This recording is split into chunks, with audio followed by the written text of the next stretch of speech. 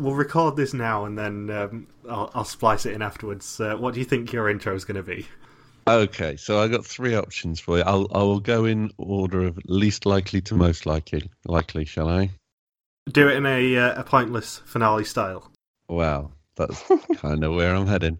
So, my least likely would be, and with me as usual, is the man who always has an ex-Royal Marine up his arse. Okay. Fun fact, very close to being Michelle's one this week. Oh, good. That's more of a Michelle intro, I'm not going to lie. Okay. Especially after last week you said you'd like to be interrogated by a show like Michelle. Don't think I have forgotten. Dear. So, my next most likely is you'll go for, here's a guy who looks like a middle-aged hobo today. Didn't have that one written down. Slightly disappointed I didn't have that one written down. And so, therefore, my most likely is, and with me as usual, is the man who should apply for Pointless next time. Let's see, shall we?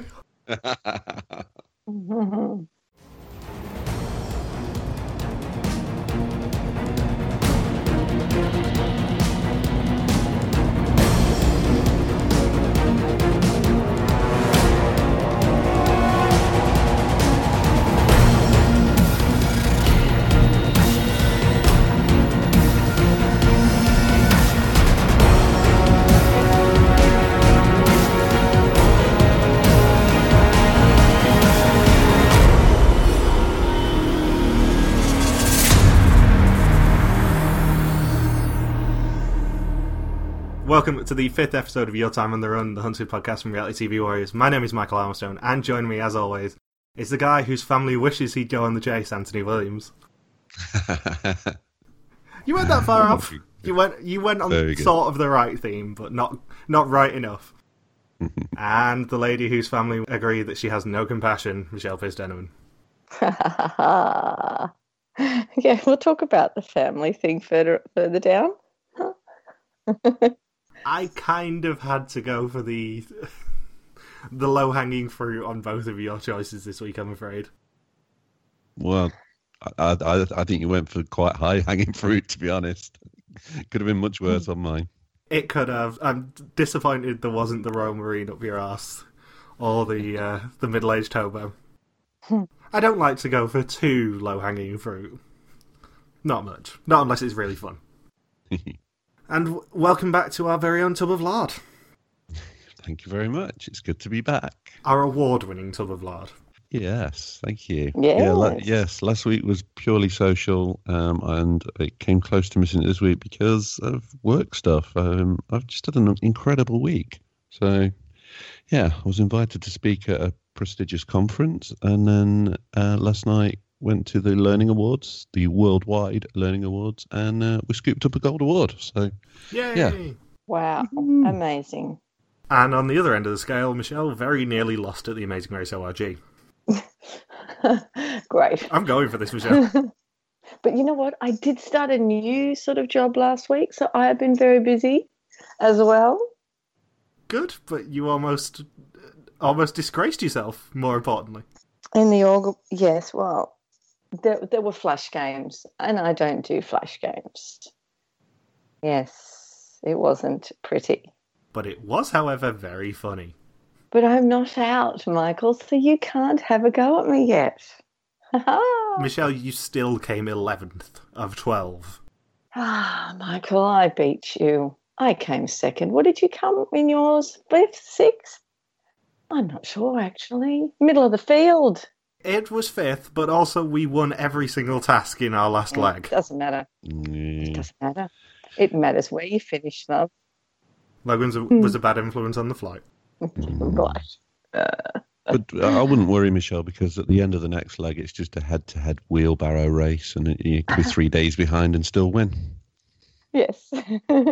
I still haven't seen this week's Amazing Race yet. No, I haven't yet. I haven't either. That's tonight. I don't know what it is. I just feel like I'm not as enthusiastic about this season as I should be. Compared to Amazing Race 29, it was never going to be amazing because that was amazing. But there's just something that's just not there for me still. Because Yeah. you're watching Widom and Hunted at the same time, that's why. Yeah, unlike Hunted, where I was watching it last night just going, this is the best episode of television I have seen all year. This is amazing. Yeah, I wanted to make that point. I was going to say, if we didn't get to it before we get into the detail of it, just what a fantastic episode it was. If any, I know people who are involved in the show do listen to this.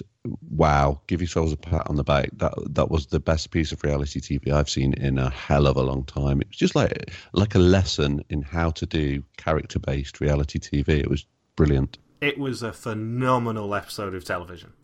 Yep, it had everything. They had me laughing out loud, crying, and made Michelle angry. So there you go. Yeah. Every single series of Hunted, there is one episode that defines the series. We had Nick and the decoy and Io and Madhu splitting up last year, or last series. Although, in second place would probably be the Water King episode. Because it's amazing. For Hunted US, we had, of course, the infamous Lost Wolves Flight episode, which is just a masterclass on television generally, never mind RTV. And now we have this one where everything I knew about the series just came into focus. Because I knew about the live video from Dan and Joe, I knew about Blex's bedtime story, and just the little... even for people who knew like I did... the backstory of it just improved it even more for me. Yeah. It was a masterclass in how to do an episode. Although it was phenomenal. And for all the people on Twitter going, "Oh, I'm so overhunted, it's so fake," really, just watch it as the piece of entertainment that it is. It's a horrendously entertaining piece of television. Absolutely.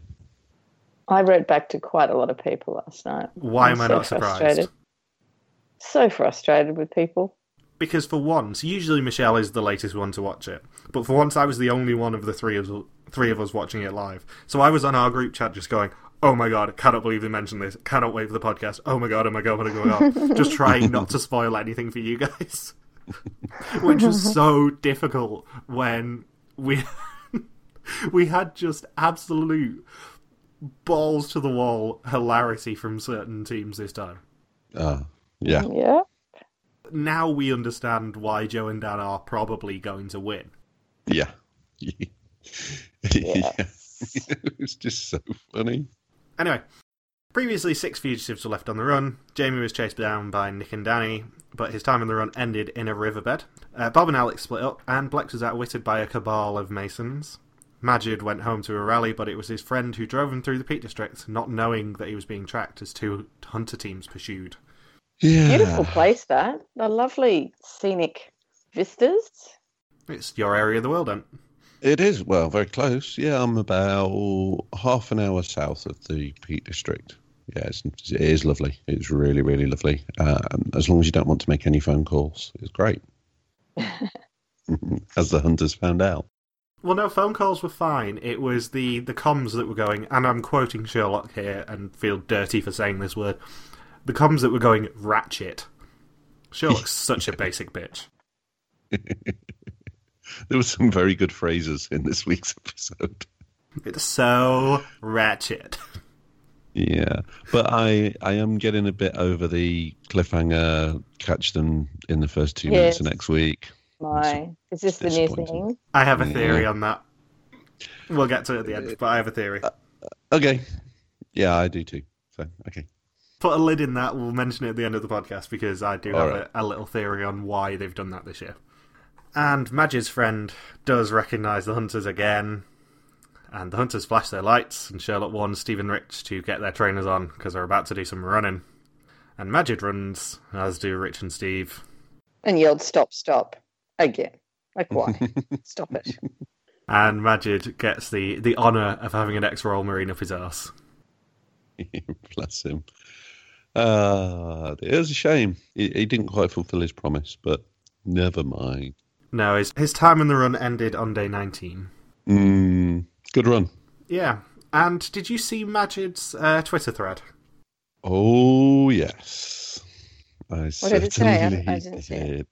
This is the first thing that I've been waiting to sort of mention, because Majid, after getting caught, did an entire thread on Twitter about how basically fake the show is.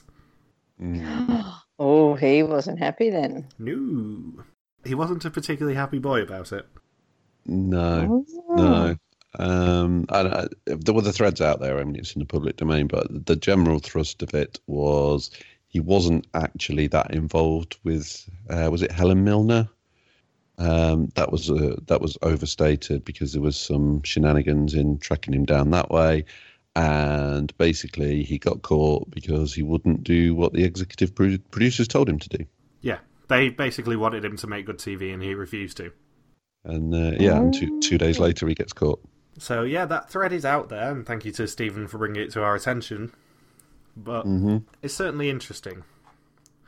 I would always argue, as someone who has no interest in ever going unhunted, that it's a TV show first and foremost. And yeah, they can't rig it, but also if you're not going to play ball, they're going to stack the odds against you. Yeah. I can't say that is a massive surprise. Yeah, I think you have to kind of take it in context. And yeah, they're making a TV show. If you're not going to make good TV, then maybe they're going to make more of an effort to catch you. Play along with the show. It is an entertainment show. It's not a documentary. So, I kind of get where he's coming from, but at the same, I'd rather watch an entertaining show than someone disappear off the radar for 3 weeks. Yeah, it's the same argument when people on Twitter go, "Oh my god, why can you not just stay in someone's basement for 3 weeks?" And it's like, well, actually, above everything else, it's a TV show and they cannot rig it. But if you are not going to play the game, they're not going to cooperate with you much either. They can't outright say to the HQ, "This is exactly where he's hiding, have fun." But they can redirect the hunter's focus to you more, shall we say? Is my suspicion as someone not involved in TV and as someone who would never go on this show ever in a million years. Boring. I'm sorry, Michelle, when was the last TV show you went on? I'm pulling that card out. I need to be able to get on them. I am just saying that you would have a better than average chance of getting on this show, and you don't even want to go for it. I wouldn't have a better than average chance because you and I both know that as soon as my name came up on those whiteboards, the hunters would put every single resource into stopping me. That would make it entertaining, you know that. Not for me, because as you well know, I'm stupidly competitive and I don't go into stuff to lose. Yeah, and it would be interesting. It would be interesting for a while, but there's only so many times that we can hear Blex referring to Michael as a cocky little shit before he gets caught. I'm going to put that out there. I would love Blex to call me a cocky little shit. I want that as my text tone. Brilliant. I'm sure we can make that happen through the podcast channels, but I just want Blex to call me a cocky little shit. But yeah, it's certainly interesting what Majid was saying. Whether it was the right forum for it, I don't think so. No, I don't. And it's not the right timing either, because whether it's true or whether it's not, and I imagine, as with most things, there's an element of truth to it, and there's an element of that's not quite how the world looks.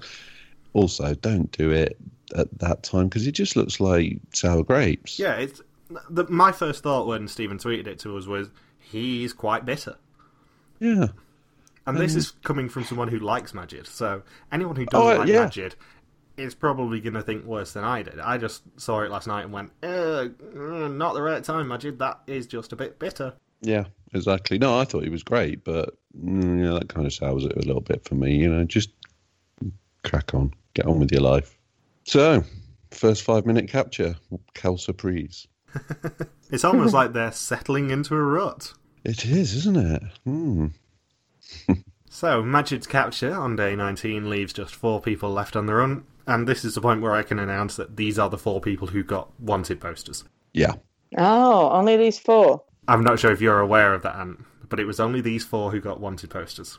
No, I wasn't aware. It makes perfect sense. So they've all got to, about day 20? Yeah. I know when the posters were sent out, and I'm not confirming what date that was, but these 4 were the 4 who got posters. That's way later than before, isn't it?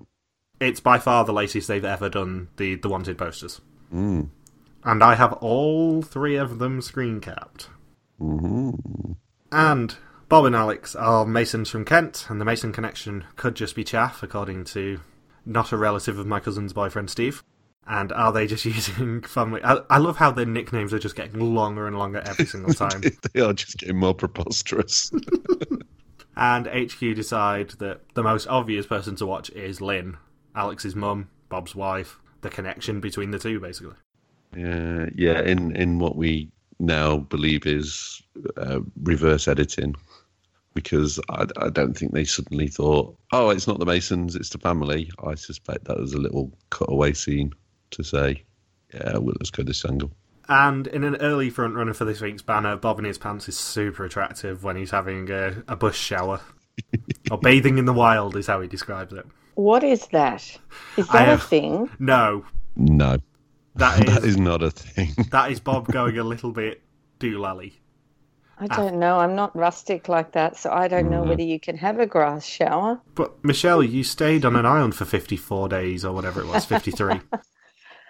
Yeah, that's it. In a lovely hammock. It's definitely not a thing, but I reckon Colin from HQ put him up to it.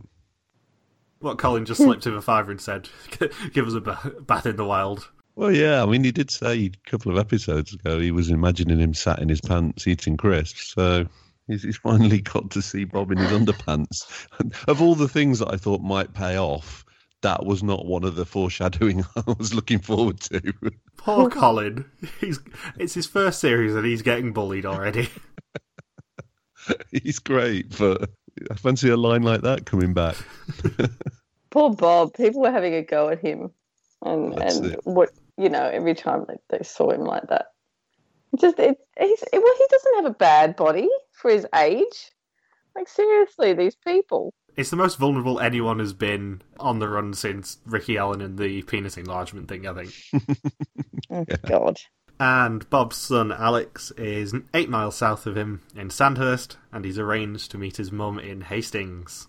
Yeah, and it wasn't just me, but every single line that referred to Alex was it was like being hit with a sledgehammer, wasn't it, this week? Whatever problems Alex encounters, you'll just have to figure it out. Yeah, at about 10 minutes into the episode, I tweeted out, this, children, is what we call a winner's edit. Just a bit.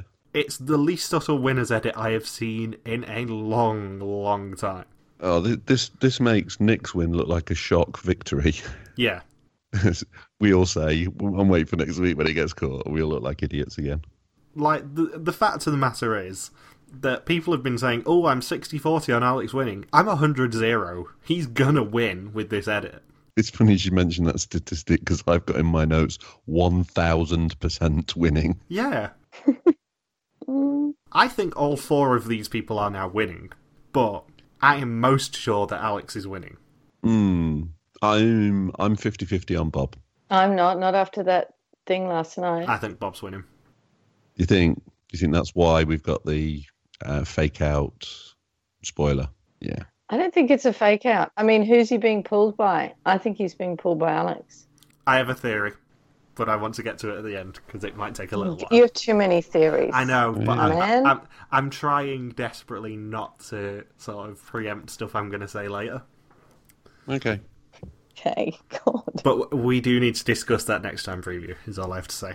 All right. Why is Alex meeting his mum anyway? I know he loves her, but seriously, it's like the riskiest thing to do. It is, but also, as we found out in this episode, his mum is basically his whole world. Yeah. Yeah. If I were on the run, I would want to meet my parents. We're not all heartless like you, Michelle. And I think we have agreed that is definitely one of the rules, is they have to make contact. Yeah. So who else? Yeah, I've thought that last night. They just have to make contact in some way, but not physical. I think it'd just be a phone call or something. But it's whether Graham and the Masons counted. Mm-hmm. I think in that case it counted for Bob, but not for Alex. Yeah, that makes sense. So Alex has still got to make contact with someone close. Yeah, so I think officially Alex hadn't ticked off the making contact with someone close bit, and the one person that he is most close to is his mum. But don't you think it's just phone call? Yeah, but if they know his mum's phone is getting tapped, which obviously, as she is the main connection between Bob and Alex, her phone, her car, everything is going to be on monitor. Yeah, but you buy a burner phone, another burner phone, and then you... Yeah, but the thing is, if they've got her phone on monitor, no matter what, unless they can get another burner to her, which is probably not allowed in the rules, let's be honest, then there's not a lot of point, and that phone call is just going to get intercepted, and the cell towers will get pinged, and they will find him quickly. Whereas if he can get a covert message via the Masons, like he actually did, then there is less chance as long as she can arrange another car. Maybe not off Loose Lips Tracy, but if she can arrange another car that is unknown to the hunters, she gives her son the best chance of winning. Mm-hmm. And let's be abundantly clear, if Bob had the choice between getting Alex to the end or getting himself to the end, Alex would be getting to the end regardless. Him and Lynn are doing this purely for Alex and his self-esteem. Yeah, definitely. And it worked out all right, I think. It was a great way to do a covert meeting. Yeah. And, I'm assuming her phone was turned off, Leslie. Mm-hmm. I am only teasing because Jamie has invited me for a coffee at some point. But yeah, it worked well. Was it risky? Yeah, it was a bit risky. They probably should have gone a more than 1 degree of connection away. Getting Graham to do everything is getting a bit ridiculous, but it seemed to pay off all right. I think this is a classic example of what Majid was talking about. If they'd not been playing ball, I reckon they'd have figured out whose car that was a little bit quicker. Probably, yeah. But also, it's a wonderfully gutsy move to link everything through Graham and have Graham basically be constantly going, no, fooled you again. Well, yeah, that's true. That is true. It's like a double bluff. They won't come after him again now. Now he's been rumbled. We just use him again then. And HQ do decide to pressure Lynn and our mysterious ghost agent, which everyone hates ghost agents for some reason, even though they love Series 1, which use ghost agents. Yeah. Agent P sets up a covert camera, and Lynn gets a hot date with Blex. And the fact that it was Blex doing it rather than anyone else shows that they really want to catch Bob and Alex now. They're getting a bit desperate if the Chief's getting involved. But not just that. I think they've matched up ages. Yeah, try and get a bit of empathy. Yeah, that makes sense. Blex in his chief mode, though, isn't that empathetic. Blex getting interviewed outside seems like a lovely guy. Blex in his roughy-tufty police officer, I'm a win everything mode, not so empathetic. Yeah, but it wasn't exactly the toughest interrogation, was it, really? Yeah, but she was giving as good as she got, which was nice. Oh, she was brilliant. Lynn was awesome. She gave nothing away. She was fantastic. Of the two interrogations we've seen, both have been wonderfully sassy women. Yeah, that's what we need. But yeah, it wasn't exactly the Spanish Inquisition, was it? Wouldn't expect that. Nobody expects that. And Alex went into the hunt convinced that he could win, as did pretty much everyone who saw his edit in episode 1. Yes. And Lynn also says that he never had a friend and that he was heavily bullied as a child. It's so sad. It's so sad. If even Michelle is showing compassion, you know it's bad. I think, you know what, I saw a thread last night, I don't know whether it was Twitter or Facebook, but all these people were saying, I'll be his friend, he'll have so many friends after this, what are these awful bullies doing, I hope they're watching now, and stuff like that. Yeah, it was good stuff. It was a really nice sequence, wasn't it? They got everything right. They'd set the tone right. Even the music was nice. It was just, it was quite touching, that bit. Yeah, it's a brilliantly, beautifully told story, basically. And it's exactly what we've always said that Hunted producers and editors could tell, is this sort of story, where it's the evolution of the Nick, I'm not sure I have the self-worth story. Mm-hmm. Moving on to the, I grew up with no friends, but I can come out of my shell and overcome my Asperger's and win, basically. Yeah, I thought it was brilliant. And there's bits even later that just even tie it up better still. And on the subject of the music being perfect, have you seen that the official soundtrack's coming out? I have, yeah. How can there be a soundtrack? It's just one song. Oh, it's not. Composer Nick Harvey is releasing an entire album of Hunted music. Yeah. Oh, for God's sake. There's some really good tracks. I'm not sure quite why he's releasing it because they're all on his SoundCloud, but you'd be surprised how I think there's like well over a dozen tracks on his soundtrack. Wow. And some of them are great. Yeah, if you start to listen, you'll hear the various scenes. Sometimes they're very subtle, but yeah, you know what? There probably is. I mean, Survivor's got so many, and Amazing Race has them. But unless I don't know, I haven't really listened to them very much from Hunted. You should check them out. They're very good. Hmm. And it's not just Hunted that Nick scores. Didn't he do Weakest Link amongst other things? He's done loads and loads and loads of stuff. That might be one of his. Could well be, but yeah, he's done a lot. I know he does SAS Who Dares Wins. Mm-hmm. And this week we get our first proper Joe and Dan sequence. So Joe and Dan are elusive, and Michelle's favourite, Dr. Donna, has a Sherlock moment where she claims that they'll be missing singing. And they're in North Wales and want to head back towards Preston. Every single time Donna is on the screen now, I immediately laugh and think, how is Michelle going to react to this? Because, when she comes on the screen, I'm like, okay, what is she going to say now? I can imagine that every time you watch it, you're just sort of sat on a chair, clenching the arms, just going, I hate her, I hate her, I hate her. Well, she's just taken over the mantle from Sherlock. It's just like every time she speaks, it's like, yeah, thanks, Captain Obvious. It's just getting ridiculous now. Oh, dear. I love how they call Ben Benji. Yeah. It's his son Benji. And casting aspersions on parentage of hunters. Were they listening to Series 2? Oh.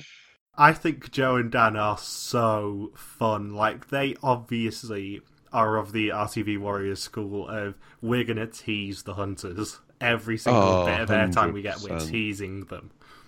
100%. And I would love to go and have a chat with them. If I'm up in the Northwest and they're doing a gig, I'm going to go along, and I'd love to buy them a beer and have a chat, because I think they're brilliant. They are exactly our sense of humour, aren't they? And the impression of Blex is amazing. Wow, you say that. Compared to Anthony's. No, I like Anthony's. I hadn't finished my sentence then. So, this week... So, wait, go back to Dr. Donna. Okay, and go get a brew. She said guilt. This could take a while. She said that he'd feel guilt away from his kids. Hasn't it been, 3 weeks? Just under 3 weeks? How do you feel guilt? What about these people who are in the army? Do they feel guilt when they're away for 6 months? People don't have to feel guilt. I just can't with that woman. I do get your point. It's not really that long, is it? 3 weeks? No. I think you could cope. Yeah. But by sheer coincidence, they've got a sequence of Dan getting upset about missing his family. Yeah, I do that today. It could have been like 3 days before. Yeah. I suppose in this sort of situation, to defend her slightly, mainly because it'll annoy Michelle more. Here we go. With Hunted, it's a weird situation where you are just constantly paranoid. Like Bob said, that he had 2 hours sleep. Yeah, that is true. You're guilty about being away from your family. You're signing up for it, so why would you feel guilt? Yeah, but the paranoia and the sleep deprivation are gonna do funny things to your brain, which is why Dr. Donna as a psychologist was introduced. Yeah, you kind of got a point. Yeah, it's not like being on the race, is it? Where at the end of every night you get to get a good night's sleep and refresh. These guys are kind of living on their nerves for a while. I suppose they would get a bit stressed. Oh, stressed, yeah. I'm just talking about the word she used, the guilt word. I mean, fine. If you're in Ibiza, for 3 weeks, feel guilt about not being with your children, but not actually trying to do something to better their life. Also, it's probably more that he feels guilt that his wife has been left with the children and having to act as both parents, basically, for so long. That's what mothers do. Anyway, I'm sorry, lads, but mothers are like the main person and the dads wander in or out. I'm staying quiet. Sorry, Anne. I can't really argue since I've just walked back in from being away from Tuesday morning. Yeah, there you go. Does Tom love your daughters more than you do? I know that's not hard. Love them equally. We love them equally. What, not at all? Is he as heartless as you? Oh dear. Yeah, that you know where they are. Every time I have to podcast, they go off because it's early morning here, so they go off into the other one's bed because I'm on one of their beds. So the other one, they go into another bed together and they have to stay in there because I'm here. So you heartlessly exile one of your daughters into the other's room while you talk to strange men on the internet. Correct. God, I'm going to miss Haunted Podcast. But back to the action. I love Joe and Dan's secret way of winning this is all you have to do is stay in the north because Blex doesn't come north of Watford. How has no one come up with this before? It's genius.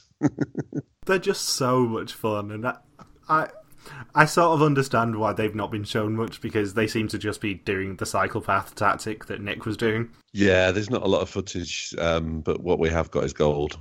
So I think they're using it right, aren't they? Every single thing that we've seen of them is just stupidly entertaining. So I think they're giving us quality over quantity. Yeah. Do you know what I'd love? Do you know what I'd love to see is the Brothers of Swing versus the Lost Wolves in a Taunt Off. Oh yes. You know what I would love to see? The Lost Wolves having to deal with Blex generally. Oh yeah, that would be brilliant. Because you can imagine that Lee and Hilmar would have some tricks up their sleeve with Blex. Yeah, it'd be superb. I would love to just get them in the same room. That's one of my aims right now, is just get Lee and Hilmar and Blex in the same room. Preferably with Sherlock as well, because Sherlock knows them. Oh, yeah, Sherlock, yeah. Basically, I just want us to be at some sort of hunted meetup for the UK and the US. Yeah, let's do Hunted Con. but the twist is, we'll just give really subtle clues as to where it is, and then if you make it there, you get to meet people. It's happening in 25 days' time, but we're not going to tell you where it is, and if you get caught in the meantime, you can't come.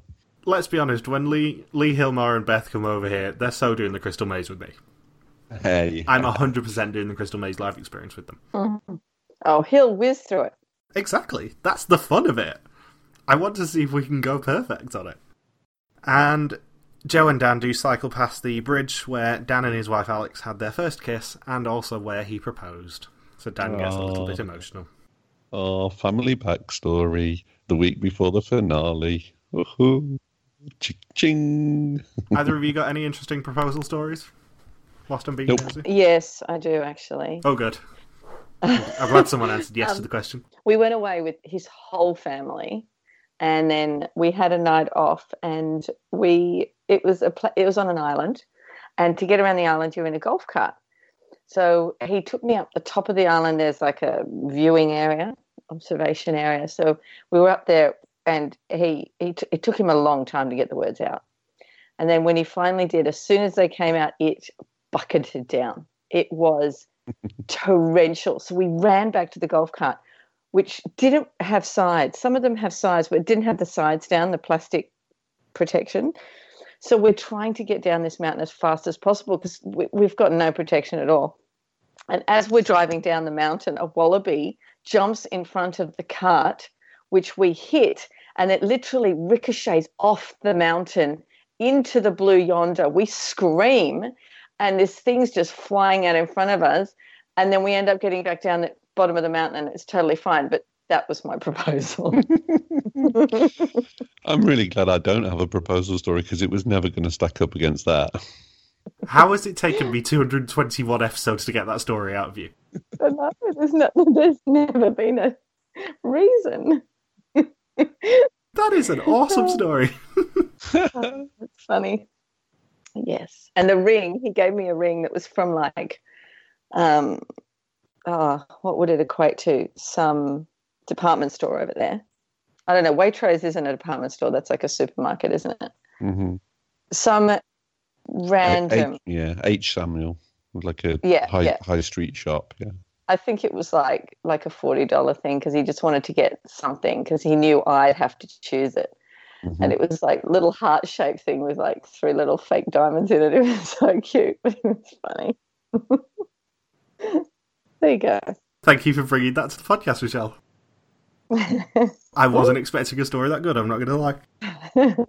So Mark and Carl do get dispatched to interrogate Alex as Joe and Dan are about a mile away. Mm. And even though I knew that they didn't get caught this early, I'm just sat there going, guys, get away from the house. Yeah, it was a bit dicey, wasn't it? And then when they started asking for the tech, I was like, oh no, what have they left? They've left something. But no, fortunately it didn't pan out to anything. And what they've left is maybe the coolest thing that anyone's left. Yeah, just not a ever clue. in Hunted. Oh, so cool. So Dan recorded a bedtime story for every night of the hunt for his children. That's cute. 25 days of it. Yeah, and they kind of made a big deal about that. Like, oh, he thinks he's going to them. But what else would you do? You're not going to say, well, I'll probably get caught after a few days, so I'll just leave you like 3 stories, eh? Of course you're going to, if you're going to do any, you're going to do 25, aren't you? I didn't get that at all. More interestingly than that, if you remember when Graham was originally interrogated, the hunter did slip up and say 28 days. Oh yeah, good point. So they must have known. So we queried at the time whether they knew that it was 25 or whether they thought it was 28. And the answer, as it seems to be, is that it was 25. Yeah. Yeah. So, just to taunt them, because they have zero material on Joe and Dan whatsoever, they've spent 19 days trying to find these guys and got nothing. Blex decides to do the coolest video he has ever done for the Hunted HQ Twitter and YouTube channel, and record a bedtime story. Brilliant. Now, it's the second best Peter Blexley bedtime story I've heard all year. Now, bear in mind, this was basically the first thing that I saw of the hunt this time around, basically. I was keeping an eye out because I knew that they'd started 2 minutes away from my work. But I saw this link on Twitter at the time of the hunt and went, what on earth is this? Because all I knew about it was there was a fugitive called Dan, and it looked like he got caught, and someone was being taunted because of it. I didn't know that this was basically just to wind Dan up. Until the Brothers of Swing did their own. Yep. I don't think you're aware of this, Michelle, because this hasn't made it onto TV, and I don't think it's going to. No, I saw it. What did I see somewhere? Blex's video was released on the Hunted Twitter. The Brothers of Swing's response, where they did their own story to mock Blex and wind him up a little bit, was released on their Facebook and mysteriously disappeared. Until about 8 hours ago. Yeah, it's back now. They returned it. So have a guess what the stinger's going to be this week, guys. Hey. It was the one video that I was desperately wanting to have, and they finally re-released it. So thank you, Joe and Dan, for that, because you've made my life a lot easier. But it's hilarious. I rewatched it again this morning, and it is amazing. It is. It's really good. There's a very real chance that the banner this week is just going to be the screen grab of Dan at the end holding his wine glass up. or them stroking Blex's face. That was pretty good. So Joe and Dan are staying with a very unfortunately named man called Gary Fiddler. And they see the video on Facebook. And their first 2 responses are, what a piece of shit, and no compassion. Yeah. But why does he need to have compassion? He's trying to get them. There shouldn't be compassion. He's doing his job. What the hell? Exactly. It's a game. Grow thumb. Michelle, queen of compassion there. I'm sorry. You know how you slightly insulted at your intro this week? You're just living up to it now, Michelle. Like, seriously, people, just do the job. Don't worry about your feelings, for God's sake. I'm really starting to think we need Hunted Australia just so Michelle can show these people how it's done. There couldn't be. There's not enough cameras. Yeah, exactly. Maybe if they did it in an America style and just restricted it to like 100,000 square miles or whatever else. 100,000. I don't think it'd work either. Anyway, continue. I wrote in caps across my page. It's a game.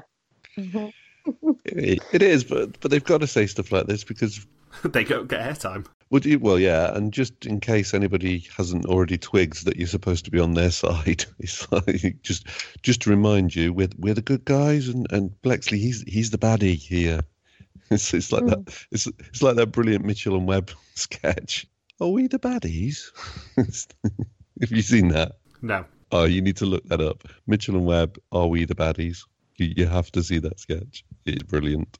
I think if this were a pantomime, every time Blex came on the screen, it'd just be boo. Yeah, it would be, wouldn't it? I sort of love the idea of Blex just being a panto villain. Oh, yeah. That would be fantastic. And we go back to Alex, who is in a field in Hastings, and he used the Masons to get a message to his mum. And thanks to the covert camera, HQ spot an unknown Renault Clio. Mm-hmm. I wonder if there could be a link. And Alex gets in a mysterious Renault Clio. What the hell? And turns out it's Sweary Lynn. Yay! The return of Sweary Lynn. Sweary Lynn to meet up with Sweary Alex. And Sweary Lynn's greeting to him is, do me a favour, babe. Next time, go and fucking pointless. So good. Yeah. That was the first point where I was just sat there giggling my little self up.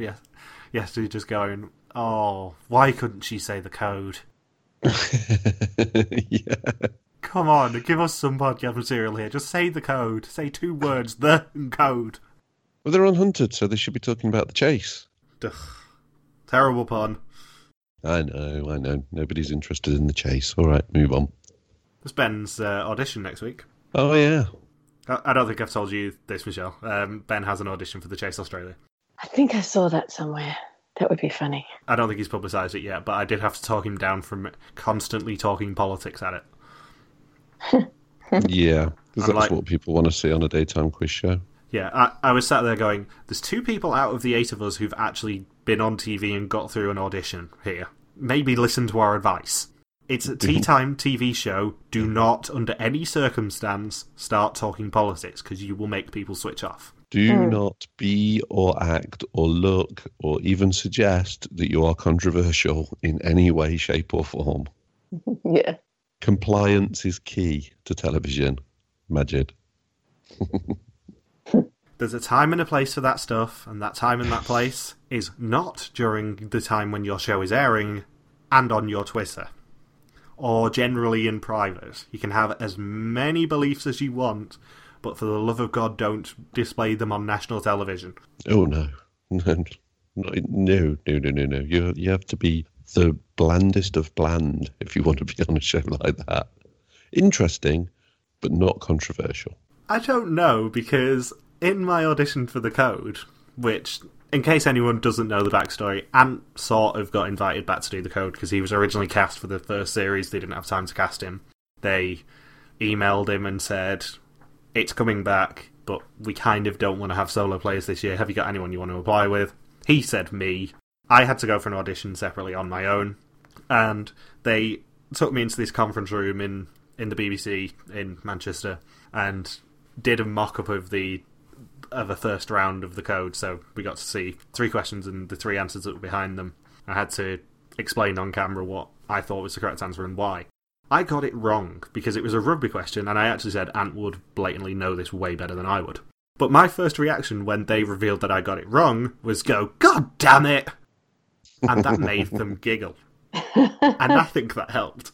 Like, I would obviously never ever say that on the filming of a television show. I would never, say anything potentially offensive or rude or dirty or anything like that.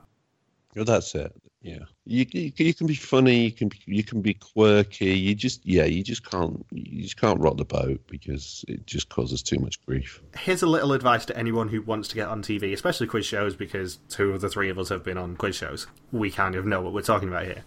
You have to make yourself interesting without making yourself controversial. Yeah. You have to make people want to cast you, make them want to fight for you, because as a general rule, when you're doing the audition, you're not going to be in front of the executive producers or whatever. You're going to be in front of casting assistants who will then pitch you to the producers. Yeah. It's the same for radio competitions, though, because sometimes, some of the competitions I've got through to and eventually won, they've had to pick out of 10 people during the day. You're ringing every hour and then they pick someone at the end of the day. who wins that day. And, you've got to make yourself interesting. And so many times I've been the one picked because the other people are just, hi, yeah, my name is whatever, I've got 2 kids, and they're not interesting. So, yeah, it's key for radio as well. You basically just have to make people want to endorse you. Yeah, there are a few things to that. So be interesting enough to be on the show, but not controversial. But it's also stuff like do as you are told, follow instructions, be where you're supposed to be, wear what you're supposed to wear, say what you're supposed to say. If they say, we'd like you to explain your answers, explain your answers. It's not difficult, really. All they want is to have an easy day when they shoot. They don't want to be worrying about the people that they've cast because you're not a professional. So you are the big risk of and TV is so expensive. They've got to get it right. So it's fairly fundamental, obvious stuff, really. And also, it's the same rule as when you go for a job interview. Don't be a dick to anyone. Yeah. Be nice, be courteous, because especially in TV, a lot of these people will not just cast that show, they will cast other shows. Like the people who do The Code also do like Release of Hounds, they do The Wave, which is just launched on W. They did Big Heads. They do quite a few of these sort of shows, and they will keep you in mind if you are not a dickhead. Yeah. Because Absolutely. It makes their lives easier. They don't have to audition you. Yeah, they know what they're getting. Yeah, and there's certain shows, especially over here, who have like 100,000 people who are in the contestant pool, potentially. Mm-hmm. So you have to stand out and make them want to put you on television. Because, like, at most 1,000 of those people will get on every year. Mm. That's the thing. And I love actually being able to talk about this like I'm an expert now. After one show. After one show that I basically got a gimme audition for. Yeah, you're the TV expert, Michael, of course. Having said that, never auditioned for a TV show I didn't get on. Just putting it out there. Okay. Have I? It depends on your definition. Actually going for the audition. Going to a hotel in Birmingham, wherever, say, yeah. and being in front of the casting agents. Not phone interviews. Phone interviews don't count because 5 Gold Rings was shit. Yeah. Well, I've got one that I am still in the contestant pool for, so maybe one day that will pan out. Anyway, back to topics Michelle can actually talk about. Alex gets in the Clio. Lynn has the line of the episode when she tells him to go and fucking pointless. And she drops him off at the North Downs with some supplies including sausage rolls and pasta. And then HQ begin the hunt for who is the owner of the Clio. And what a surprise. It links back to good old Graham. Like everything. Graham is basically the mole. I'm starting to wonder if, there is this big, wide net of Masons, and actually Graham is the only one that signed a consent form. So they're like, oh, we'll just say it's Graham. It's fine. The others don't want to be on. The others are like High Court judges and big in MI5. We don't want to get on the wrong side of them. Just say it was Graham. Everything was Graham. No exceptions. And the car does belong to Tracy Goff, who works for her good friend Graham Skelton. And Zoe and Lucy go and investigate. And this is where the Goffs are particularly loose-lipped. Well, particularly Trevor. It's like he's desperate to tell them something. Just stay in the kitchen, for Christ's sake. They're not even talking to you. Go away. Keep it stum. Unbelievable. For the love of God, stop talking. It's when he starts going, oh, there was that other thing, wasn't there? No, there was no other thing. Shut up. Go away. It's terrible. So Tracy reveals that basically she does not know Lynn, and Graham turned up on her doorstep with Lynn to say, we need your car now. It's good, yeah. Friend of a friend, kindness of strangers and all that. It's always good. And then Trevor, the husband, hints at a SIM card existing, at which point basically the entirety of Twitter went, what a div. It's just unbelievable. What are you doing, you moron? What is wrong with him? Seriously. He's just helpful. No, helpful to the wrong people, but you helpful don't have regardless. to say anything. You're not going to go to jail if you keep it to yourself. And then she tells them. What the hell? All the hunters had to say to her, so, would you like to tell me about that? Oh, okay then. Like, seriously, what is wrong with both of them? Oh, my God. I was watching this entire episode last night just going, Michelle is going to have a proper rant. I can feel it. It deserves it. Trevor's just an idiot. After 50-odd podcasts with Michelle, I know what's going to set her off. And I'm not wrong. Oh, Jesus Christ. They're not going to jail if they don't say anything. I mean, she gave him the evil eye, and then she just said it anyway. Yeah, she gave him proper stink face. Yeah, totally. And Bob hurts everywhere, and being on his own is much harder than being in a pair. Shot, gasp, horror, Bob. Yeah. I think he's taken on way more than he can cope at this stage, hasn't he? He's bitten off more than he can chew. Even his cereal bars. He's not had a shower in 4 days. He's been living on cereal bars. It's basically his life is not worth living. Yeah, but he said he won't be doing this again ever. Yes, Bob, you won't be doing this again ever. This is a one-time thing. Yeah, make the most of it. Maybe till Hunted All-Stars. Yeah, right. What a contrast between idiot Trevor and then John. John's awesome. I love John. He's watched this show, hasn't he? He's like, yeah, go on, I'll get you to Newcastle, no problem, mate. He's ace. John did divulge a little too much towards the end. Yeah, a little bit, yes. but at least he's up for it. At least he's trying. He's helpful. He's great. So Bob walks into a CCTV camera and starts getting really paranoid because he's only slept for about 2 hours in the past week. Yeah, he's totally losing it at this stage, isn't he? Luckily for him, a friendly Amazon driver called John pulls up and offers him a lift with the parcels. Which was comedy gold, wasn't it? What happened? What did he sit the scenes on? of parcels just hitting Bob in the head. Amazon isn't really a thing in Australia still. It's not as widely spread as over here, but they have Amazon Prime, which you pay 79 quid a year or whatever it is, and you get free one-day delivery. Most of that is done by Amazon Logistics, which is their own couriers, and he was an Amazon Logistics driver. So they have these massive, holdalls full of the parcels. And one of them just sort of hit Bob in the face as he was doing a piece to camera. It was quite delicious, actually.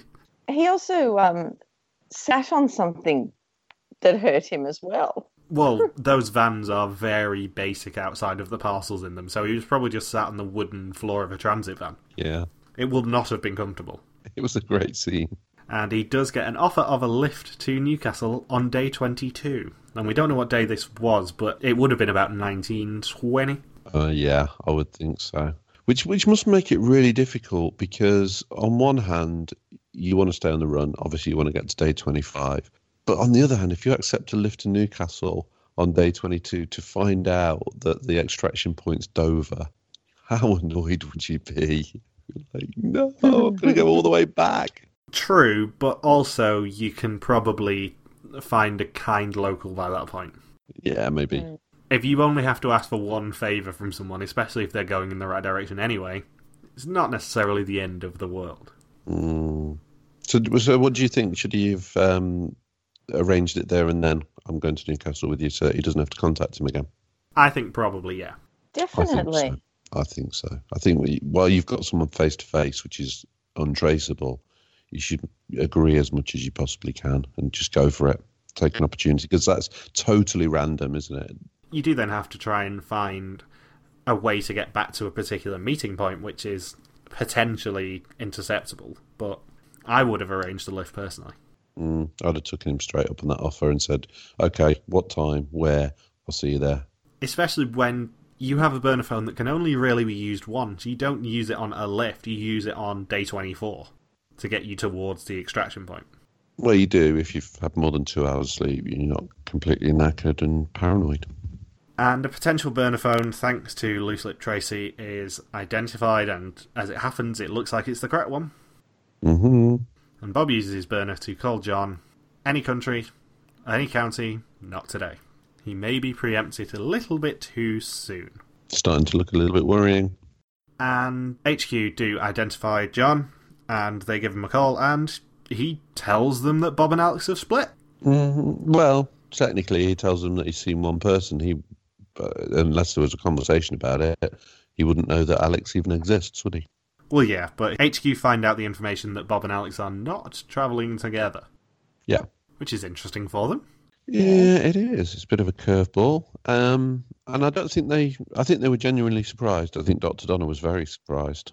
Yeah, because basically Bob and Lynn are Alex's support system. So the fact that he's grown enough to say, you know what, Dad, I'm going to try going it alone, is certainly interesting. Question. I don't know why. I don't know this, but how do the hunters know Bob's burner phone? So Tracy had the number stored in her phone. Yeah, presumably under a suspicious name. I would imagine it will be like not Bob's burner phone on its gov. And then Trevor will walk in and go, It is Bob's burner phone. That's what it is." You know what's funny? Going back to that, when they said to her something like, "Oh, you wouldn't have anything on here, would you?" And she said, "Well, I don't think so."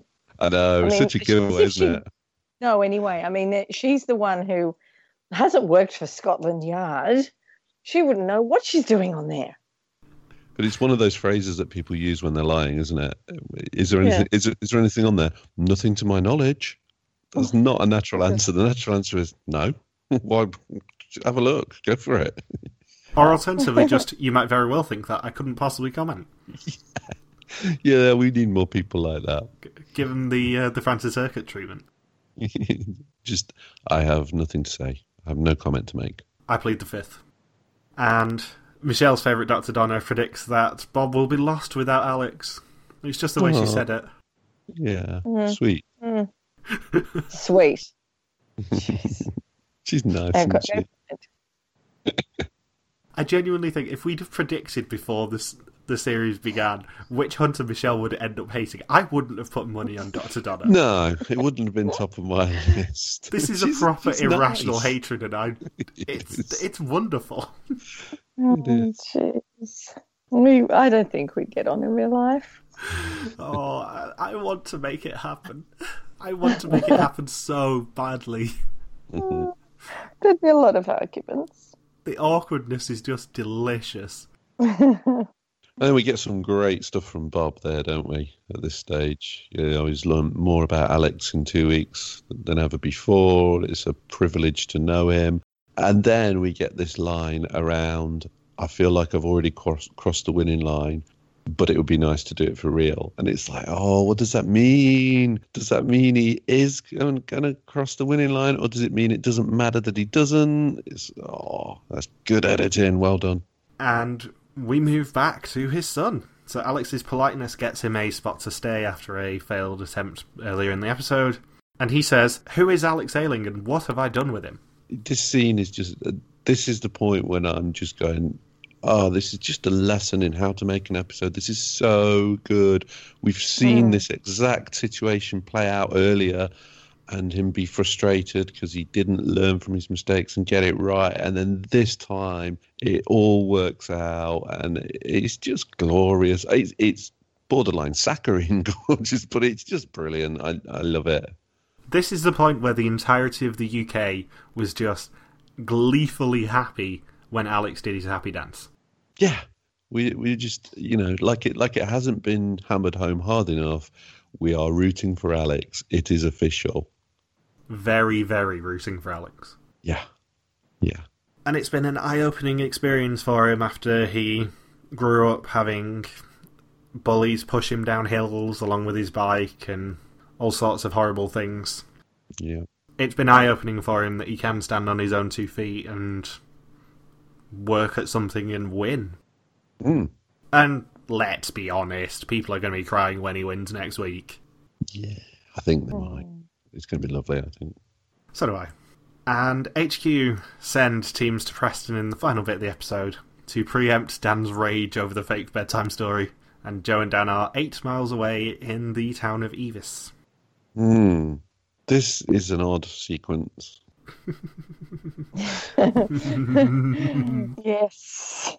I love it, but I'm so conflicted about this. This is brilliant entertainment. It's fantastic entertainment, but it's also so risky. It's why are you doing this? I think out of everything we've talked about in Hunted, maybe since the Lee and Hilmar flight gamble, this is going to be the thing we talk about most. Because why on earth do you react in that way? taking emotion out of it, like, regardless of the fact we love Joe and Dan, why are you being so stupidly risky? I know you want airtime, and I know you know that this will make the air, because it is a cracking way to wind up Blex if it works for you. But it is so risky. And that's why I'm so conflicted, because are we ready to discuss the theory of the early captures? Have we got to that point, or do you want to save it? Do you want to prolong it even more? No, we can discuss it now. Right, so the whole series has been leading up to whenever there's a cliffhanger, they get caught at the beginning of the next episode, yes? We all agree on that. So definitely they are not getting caught. Not a chance. There is no way they get caught, because that's exactly what we've been led to believe, right? And it's now got to the point where the whole series is led to this point. This is the climax of the show. So, given that they don't get caught, what the hell have they done? How have they done this? I mean, this is Pilot Tim to the next level, isn't it? There was a hint. Yeah. And that is that they actually said, we're going to live stream a gig, but have it be recorded and then live streamed. How do you do that? Because I live stream. How do you do that? I live stream. 100% it is possible on Facebook, with enough technical know-how, to play out a recorded video as if it was live. Because in the UK, there is a DJ now known as Stephanie Hurst. She came out as transgender, formerly known as Simon, who does a Kitchen Bangers, where she does a set of dance music, basically, every week on a Saturday evening. She had vocal surgery last week, so couldn't do it live, so played out an old one and had it play as live. Yeah, I mean, you can do it. You can do it with a media encoder through a laptop, but it is entirely possible for this to happen. But also, so you can't do it off your phone. You have to actually do it on a computer. No, this is actually properly on a laptop. But also, the way that they do it with the phone calls, because they had to know that HQ weren't just going to rush to the location. They were going to ring ahead and see if they could hear them in the background. They'll have just been playing that through speakers. Yeah, they're just playing it out. In a pub like that, there will be speakers, and there will be enough speakers that they could turn loud enough to make it sound like Joe and Dan were still in the building. They will have been miles away by that point. Oh, yeah, definitely. It was just very well set up. Yeah. I hope that's what it is. It is what it is, isn't it? There's absolutely zero chance that that's going to get them caught. Doesn't mean they will make it to the end. I think it makes it very likely to make it to the end, but they're not getting caught for this. It's a great cliffhanger to end the penultimate episode on, where we go, even though they've told us that this is quote-unquote live, are they going to get caught? And the answer is, of course they're not. Duh. As long as we're right. Yeah, cleverly, we didn't actually see any scenes of Joe and Dan in the Next Time preview, but they're not getting caught. I'll be very surprised. No, I think that is what they've done. And they've filmed it very well, because they've kind of implied that there's someone holding a phone shooting this, but of course that doesn't necessarily mean that's the person that's streaming it, does it, at all? No, exactly. They could have just been taking pictures. Mm-hmm.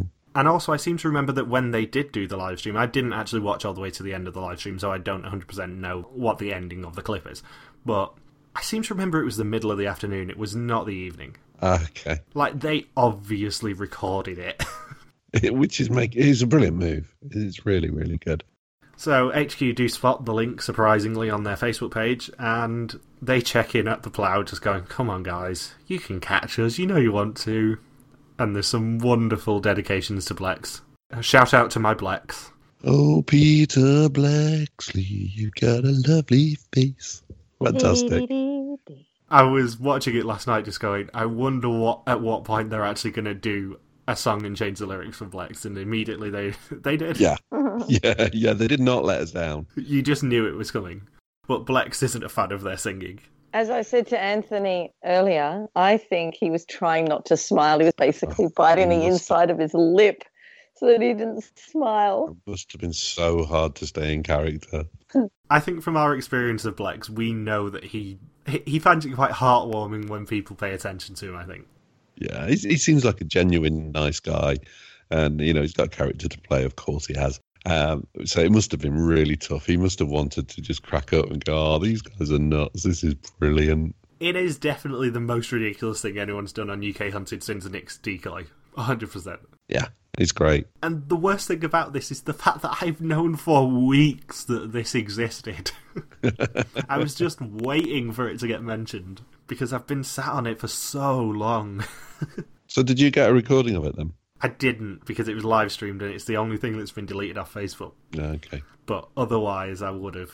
I have got a recording of basically everything else that was mentioned. So the episode ends as the hunters pull up to the plough. And then we get the next time on. Yes, very interesting. And the next time on, we are going to be discussing... So the final four race to win the cash. Joe and Dan run. There's boats, drones, choppers, and dogs. And why on earth is Bob crying? What is going on there? Interesting. And there's someone pulling him away. I think it's Alex. Well, I've only seen that Next Time trailer once, but I recognised something in that trailer. Oh, God, what? An arm, bit of the arm? It wasn't Bob's cry. No, it's someone beside him. That's what I'm saying. It's not his cry. Yeah, Bob wasn't crying. And I know exactly who that is who was crying. And it's not Alex. That is Alex Ayling. 100%. That's what I said. It's Alex's cry. There's not a chance in hell it's anyone else. And they're at the extraction point. Yeah. I'm 100% convinced that Bob and Alex basically run down the dock together like an Emily and Lauren situation. That is them meeting in the undergrowth around the corner, just thinking, shit, we've actually managed to do it, and both crying. Yeah, so sweet. But that was 100% not Bob's cry, that was Alex's. Yeah. And it sounded like Alex's voice, that's the thing. So unless they've done some creative Franken editing and tricked us here, that is Alex's cry, and they're going to meet up and both win. But will Joe and Dan make it? That's the question. They kind of got to, haven't they? How can you not show them in the next time if they don't? If anything else happens, surely if they're going to get caught, you're going to show something. Yes, I agree. Yeah, I was thinking about this last night because we've always gone on the theory that Hunted editors love to have 3 concurrent stories. Mm-hmm. They never really show more than either 3 pairs of people or 3 people. Or 3 stories, more than 3 stories going on at the same time. Maybe with the exception of the premieres, where they do like to show at least a little bit of everyone so we can get a flavour of them. Mm-hmm. But they never like to show more than 3. And at the moment, we have exactly 3.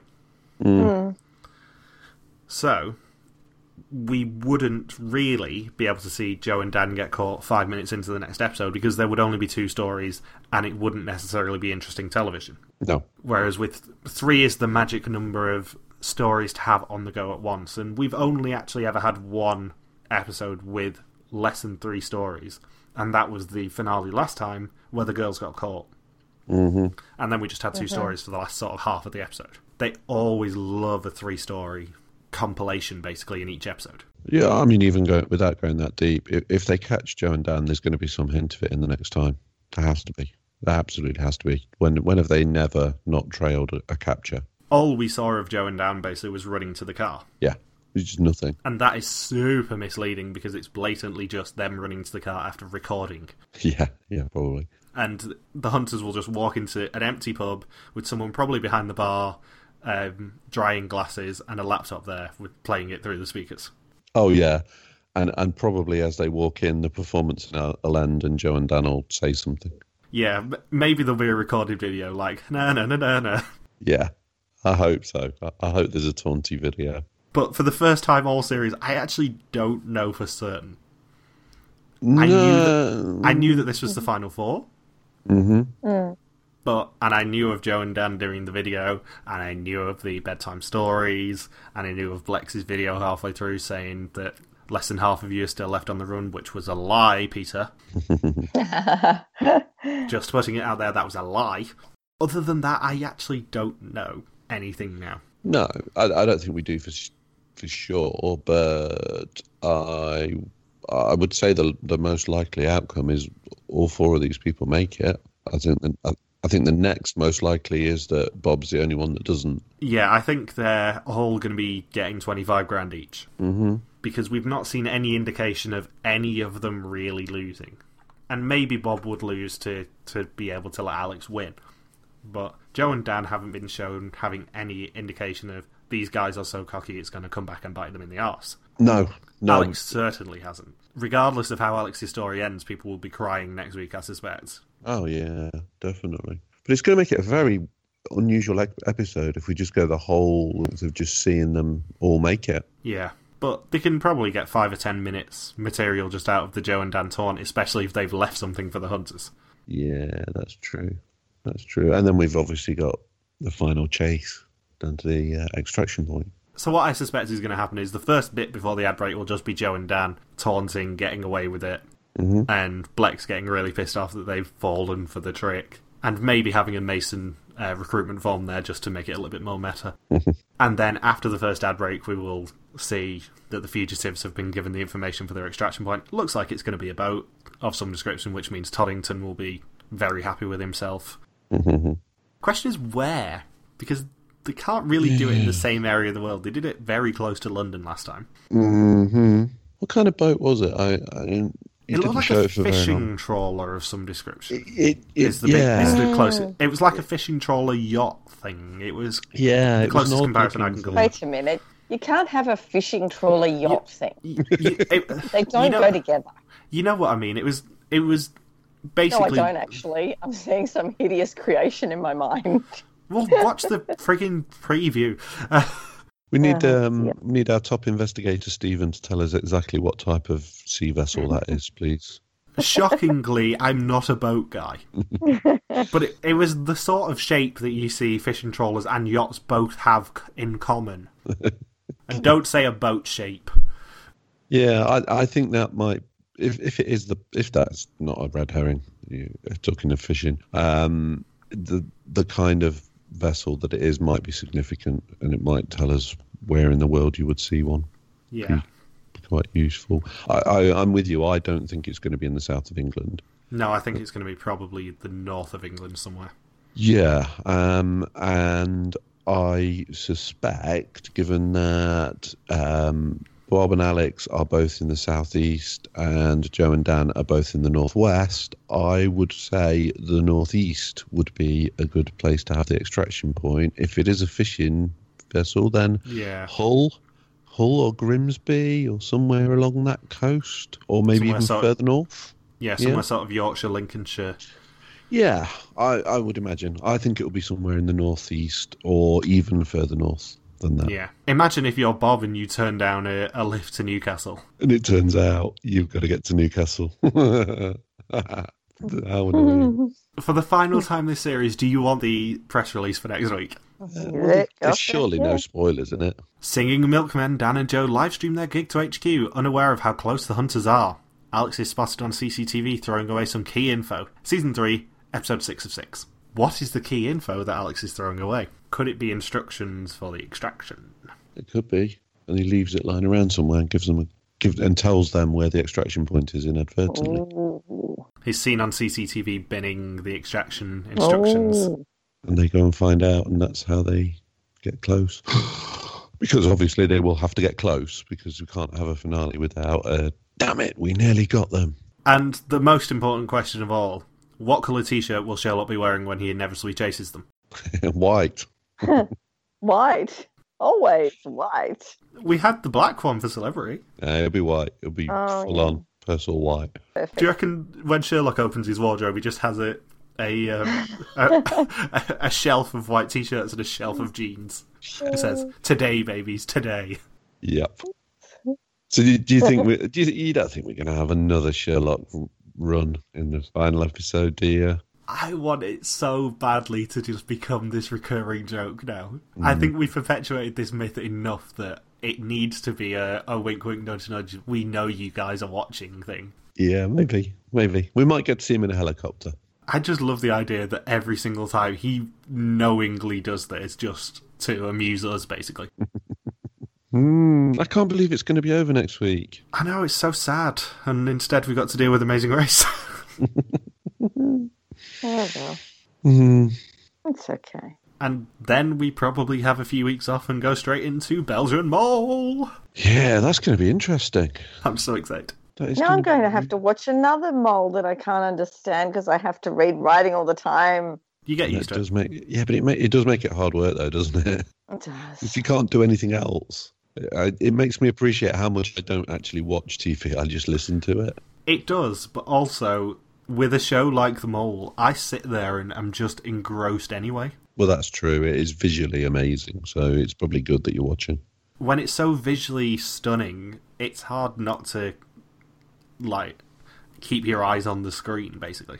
Mm-hmm. So, yeah, I'm excited for that, and we did officially announce that it's hopefully coming as soon as it airs, but, dependent on when it actually airs and when it gets uploaded.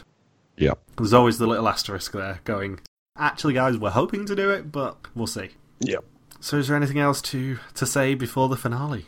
I can't eulogise enough about what a great episode this was. I know we've said it a million times, but it really was fantastic.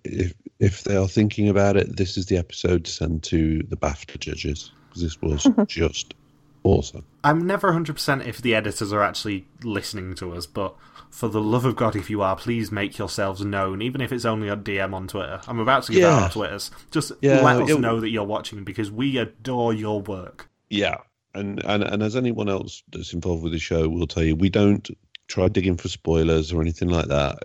We're just happy to talk about the show and tell you how great it is and have a chat. So, yeah, it would be lovely if whoever looks after editing for Hunted wanted to talk to us. That would be amazing. And you know full well that if you do tweet either me or RCV Warriors generally, I will geek out on DM with you as long as you want to. I am not averse to this. I have done this with a few people this series already who are involved in the show, where I'm like, oh my God, I can't believe you're tweeting me.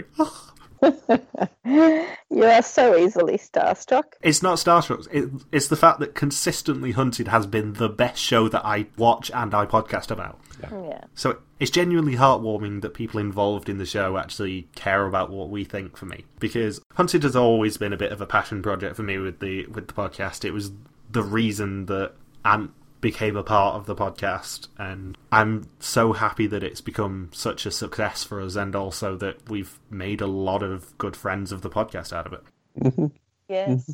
There is something special. There's definitely something special about this show. The people that watch it, the people that are involved in it are just lovely. Yeah, and I've said this to Kevin O'Leary himself. It's an absolute privilege for us to have the show to talk about, and to talk about the show on a regular basis.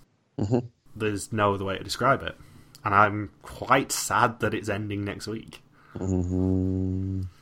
But it's going to be brilliant. But on the plus side, I will get my Fridays back, and my Saturdays when I'm not editing all day. Yeah, that's true. Oh, really? I'll get to sleep in one day of the week. My God. Michelle, from next weekend, so will I, because I'm technically working on Saturday. Okay. It's just been really tough.